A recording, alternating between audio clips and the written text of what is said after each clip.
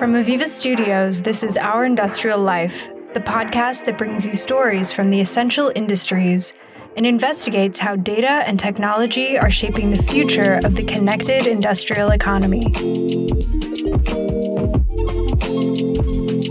I'm your host, Rebecca Ahrens, and today we're kicking off a new series on the podcast. We're going to be having ongoing conversations with two very special guests. So my name is Lisa Wee. I'm a VP of Sustainability at Aviva. Hi, everyone. My name is Ruchi Shah, and I am the Sustainability Manager at Aviva. Over the next few months, Lisa, Ruchi, and I will discuss topics like science-based targets, the role of industry in shaping the future health of our planet, the importance of setting sustainability goals, and how industrial technology is helping businesses meet and surpass those goals. So without further ado, here's our show.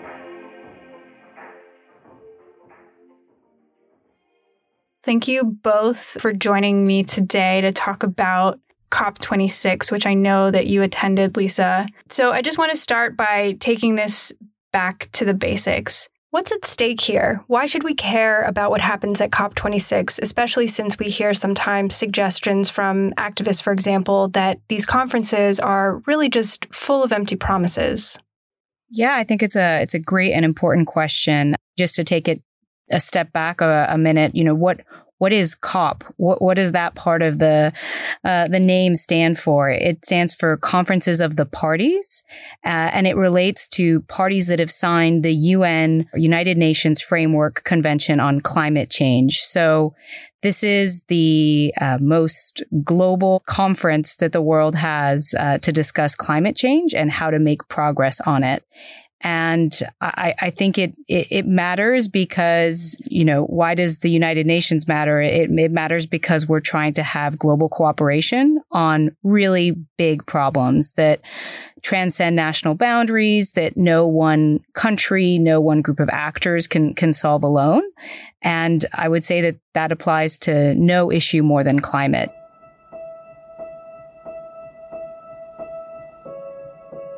The emissions that we emit in the U.S., which is where I'm sitting today, they don't stay in the U.S. They go up into the atmosphere and they affect everybody. But they actually don't even affect everybody evenly, right? They affect some countries and places are more vulnerable to climate change than others. Africa, for example, is a continent which is responsible for the least emissions, but is actually the most vulnerable to some of the consequences like drought. And so bringing parties together at COP26 is an opportunity to try and give everybody a voice in saying how to move forward on solving this problem, both through mitigating the impact, but also adapting to the reality. It's challenging because you're getting so many global perspectives, but it's also, really important because of the nature of this issue. So I think COP is an important forum from an international perspective, but it's also, at its core, there's only so far of what can be achieved through international diplomacy. So I think maybe there's COP26, there is the official negotiations about what all these countries can agree upon and what policy framework should be set in place. But beyond that, COP26 brings together, all sorts of activists, companies, investors to really discuss what can happen outside of policy as well. So it's become a really important incubator almost for bottom-up action as much as it has from top-down action from policymakers. And that's what makes it quite unique and quite important. So I understand that there's skepticism on what can be achieved at an international cooperation level. I think that's well deserved, but still we need that aspect to it. But it also goes much beyond the formal discussions that are happening in what's called at COP26, the Blue Zone, which is where all the international diplomats are meeting. There are other zones where, in fact, all over the city in this case, there were groups coming together, sometimes led by civil society, sometimes led by the private sector, to discuss how they can cooperate and work together on climate as well. So yeah, I'd like to follow up on that and dig in a little bit more on why specifically it's important that the business community have a representation there. I know you mentioned in the past this innovation zone. So since you were there, it would be great to just get a sense from you, what the atmosphere was like, specifically among the people representing the business community, because you kind of get this sense that in the last few years, companies are starting, and the private sector generally is starting to take sustainability goals on in a more sort of ambitious and meaningful way than they had before. Absolutely. I mean, I think that was a general comment for many COP veterans. So again, the conference normally takes place on an annual basis. COP26 was perhaps supposed to be an inflection point COP because we hadn't met the year before due to COVID. And it was also an opportunity to check in at where governments were on their various commitments. But what was really noticeable this time was just how much private sector presence there was and how much investor presence there was.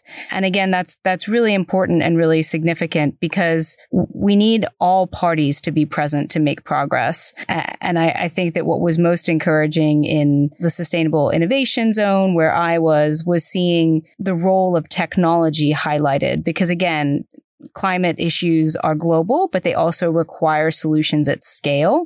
And that is something that technology can provide. Seeing that presence there and seeing also the presence of investors there to support, again, the deployment of technology was really promising.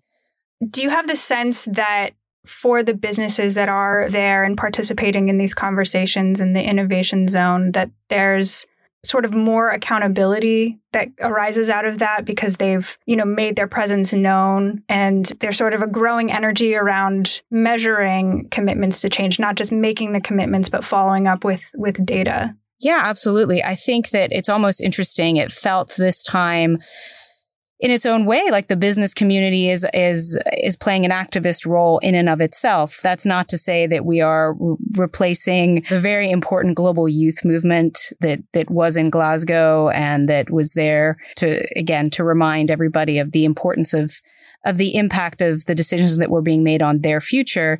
But I would definitely say that companies are not sitting around, business is not sitting around waiting or relying entirely on what gets decided from an international perspective.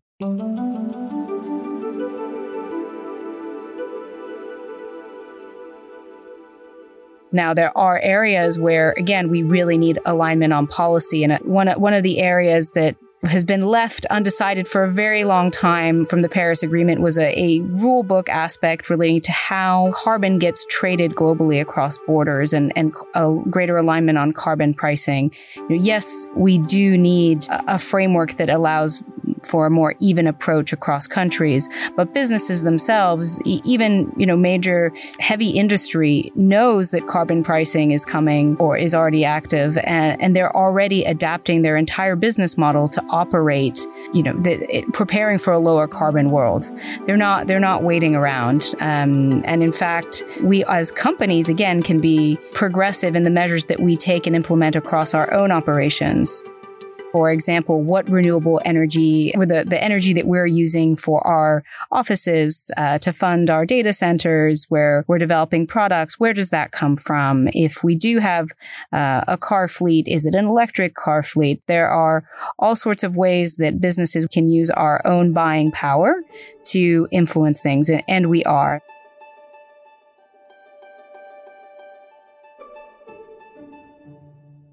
Across industries, across geographies, the private sector is trying to add renewable energy to the grid. They're creating that demand for greater renewable energy because most of us are setting renewable energy targets. And another, noticeable change is just the amount of, you talked about standards.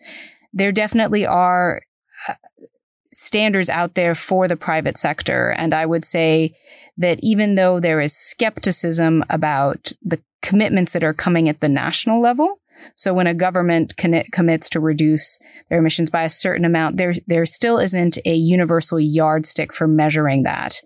But there is for companies. So, when we as Aviva came out and made a commitment to set, a science-based target, so a target that aligns to the Paris Agreement in line with being able to maintain a 1.5 degree future, there's actually methods and organizations that are out there. There are standards and ways of measuring that. And can you dig in a little bit on these science-based targets? Just explain a little bit more what they mean, why they're significant, and then just go into a few of you mentioned already a few examples of ways that businesses, strategies they can adopt for, lowering their emissions. For example, making sure that their energy is coming from renewable sources, maybe electrifying their own fleet if they have like a corporate fleet of vehicles. Just talk about a few more examples of things that you see businesses taking on. Sure. Well, why don't I hand this over to Ruchi, who has just been leading our submission for setting science-based targets. So can't think of anybody better to explain that. Absolutely. And thank you, Lisa. Well said about COP26 and the significance. And I completely agree. When it comes to corporates, we are adopting science-based targets, which is, you can think about it as like the gold standard out there, which is most aggressive, and pushing companies to limit their emissions in alignment with 1.5 degrees Celsius, which means that we don't want to hit that threshold. Otherwise, there will be devastating effects impacting economies and countries. So sort of that's the gold standard that Aviva has adopted. And when we are submitting, we are being very specific about what strategies we are going to take to reduce our scope 1, 2, and 3 direct and indirect emissions. We are not saying we'll only do things at our offices, but we are saying we are going to look at our value chain, how we do business with suppliers, how we think about business travel, which in the pre-COVID world, as you know, is sort of one of the biggest sources of emissions. We are also going above and beyond, where we are looking at the impacts of our software when our customers are using our softwares, how energy intensive they are, and what steps can be taken to sort of measure and reduce them. So from a business perspective, I think it's really critical to think about the full value chain scope and not just think about what I can do at an operational level. So you're kind of saying that having conversations with these people in your value chain, your partners, your customers, getting them all sort of on board working towards a single goal can have, maybe you would call it like a force multiplier effect? Yeah, absolutely. And when we look at in ways as to how we are going to reduce emissions, let's say from our procured goods and services, where we have thousands of suppliers that we work with, that's where we are really engaging with external groups, even our peers and competitors, both at local and national levels, because in a way, most corporates, they share some of the suppliers and customers, right? So the ask is pretty much the same. Like, we want everyone to reduce emissions. So we are trying to sort of figure out how unified we can be in that messaging. And another thing I wanted to ask about is different sorts of organizations or pledges that companies can join. Maybe Aviva has joined some of these already. I'm thinking about things like the Renewable Energy Buyers Alliance, things like this. Can you just talk about what those organizations are and why a company might want to be involved? Absolutely. And especially when it comes to sort of Aviva reducing operational emissions, one of our big focus areas is procuring renewable energy for all of our offices, as well as implementing energy efficiency measures. And when we did our target submission and our inventory of greenhouse gas emissions, we realized that our footprint is not like one of the sort of bigger tech companies where the loads are concentrated. Our loads are scattered across the world, and the market is not just there where we can go out to each market and buy renewable energy. So we are working with groups like REBA, or Renewable Energy Buyers Alliance, to aggregate our loads and to send a strong market signal out there in terms of clean energy procurement. And a few other things you had mentioned previously, TCFD, CDP. Can you just explain what these things are and what role they play?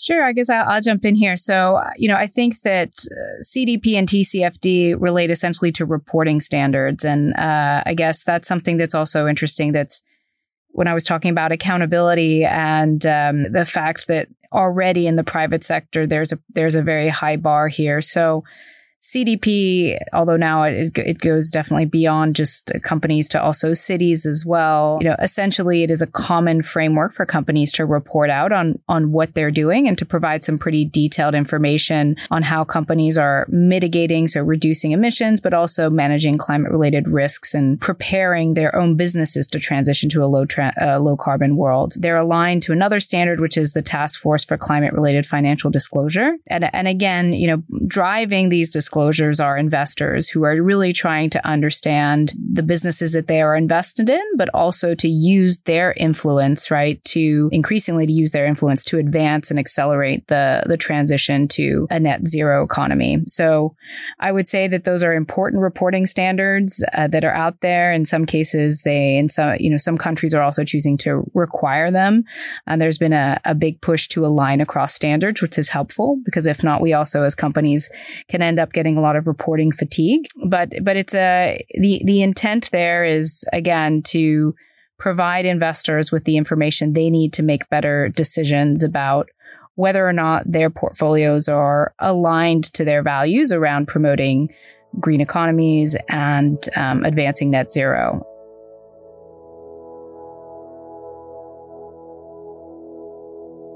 You'll generally hear, were the outcomes of COP26, was it all a wash? Was it positive? Did it achieve what it set out to do?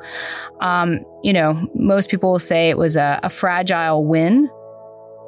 Before COP26, we were projected it based on the pledges about, hitting a 2.7 degree world. Now coming out of it, we're closer to 2.4 degrees. So, we still need to do more and we need to move faster. But, just to kind of give some highlights of some positive things that came out of COP26. Well, one was that we now need to come back, countries need to come back and actually update their pledges every year. Versus the next update was going to be in 2025. So what you're seeing is people are trying to incrementally move. Okay, we were at 2.7, now we're at 2.4. By COP27, will we get down to 2 degrees? Will we get below 2 degrees?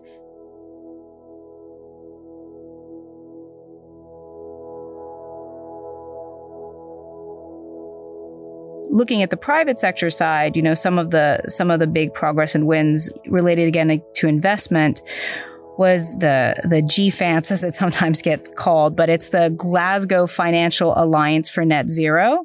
And essentially this was about, banks and asset managers coming together to mobilize $130 trillion to advance net zero. That's a very, very significant amount of money. Is that mainly through technology investment? So that's the next point. How do they deploy it? So they've raised these funds. Now they need to, invest it in technologies that will advance, net zero, and they need to do it in geographies, right? They're going to want to do it in geographies where there's need. And there's some gaps there. And again, I think that'll be the big focus of the next COP, which will be COP27, which interestingly will be in Egypt. So there will probably be a greater focus on Africa, on the African perspective in particular. But it's a good example. If you want to talk about renewable energy, it's a country that has abundant renewable energy resources. They've been pretty slow to be able to build and deploy wind and solar, but technology has definitely helped. At Aviva, our software is actually used to manage it's the world's largest thermosolar plant. It's in Morocco. It's about the size of San Francisco to give you a sense of how big this solar field is.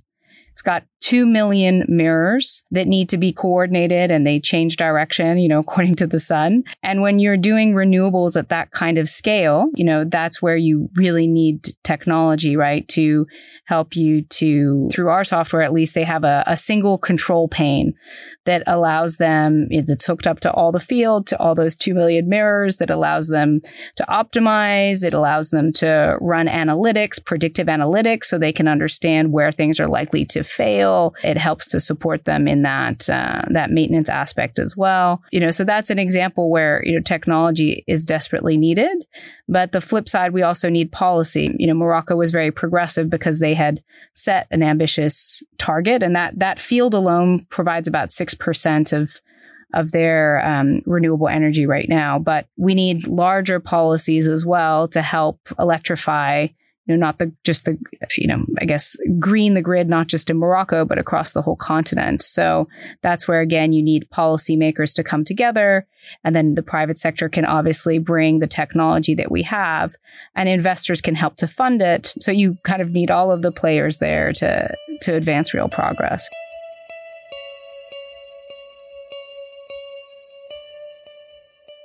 Yeah, and this is actually a good transition to the last thing I wanted to talk to you about, which is more specifically on the technology side. So we were talking about, the importance of reporting and reporting standards. It seems like one of the key things that's needed for accurate reporting is good quality data, which gets back to a question of building up the right technology. So we'll dig into this a little bit more in future episodes, but I was wondering if you could just kind of touch briefly on the ways that Aviva's technology in particular can be used, the different applications that it has for advancing our customers' sustainability goals. You mentioned one, which is, a sustainable energy company in particular, but even companies that aren't in the sustainable energy field, they also can use the technology to support their own sustainability goals. Yeah, absolutely. Again, we have a very wide-ranging portfolio, starting from helping on the engineering side to how we help our customers and, operate as well. So the technology has sustainability benefits across all of those areas. I think that to give an example, just on the engineering side, we've now seen our customers come to us to help, like from the beginning when we are designing, especially in the process industries. On the simulation side, they want to understand how the decisions that they make, what emissions impact they will have. And so, we are building in and have successfully built in carbon accounting capabilities into our suites of tools because we want to give them underlying data, from the beginning that's accurate. A company like Kellogg's, for example, that has manufacturing plants, they've used our tools to help them to understand how to optimize HVAC systems, how to understand, first of all, what energy they are using, but then also to identify reduction opportunities over time. So it really isn't limited to, we work very closely with the energy producers themselves, but also in the manufacturing sector. There's huge advantages if you're able to get real-time data, to visualize that data, to connect data points across global operations or regional operations, or even within, one area across different plants. You're going to have a much more quick and accurate view of what you're really able to achieve. And so that allows you to report up on your sustainability goals quite accurately, but also to achieve them. And just to add one more point to that, what really excites me about Aviva Technology is how it's helping to drive sort of emerging technologies and scaling up. So especially some of our tools are being used in designs for production of green hydrogen, which is very exciting because in the market, we often hear the skepticism about we need more technologies at scale to actually see net zero goals being met. So that was just one thought that came to my mind.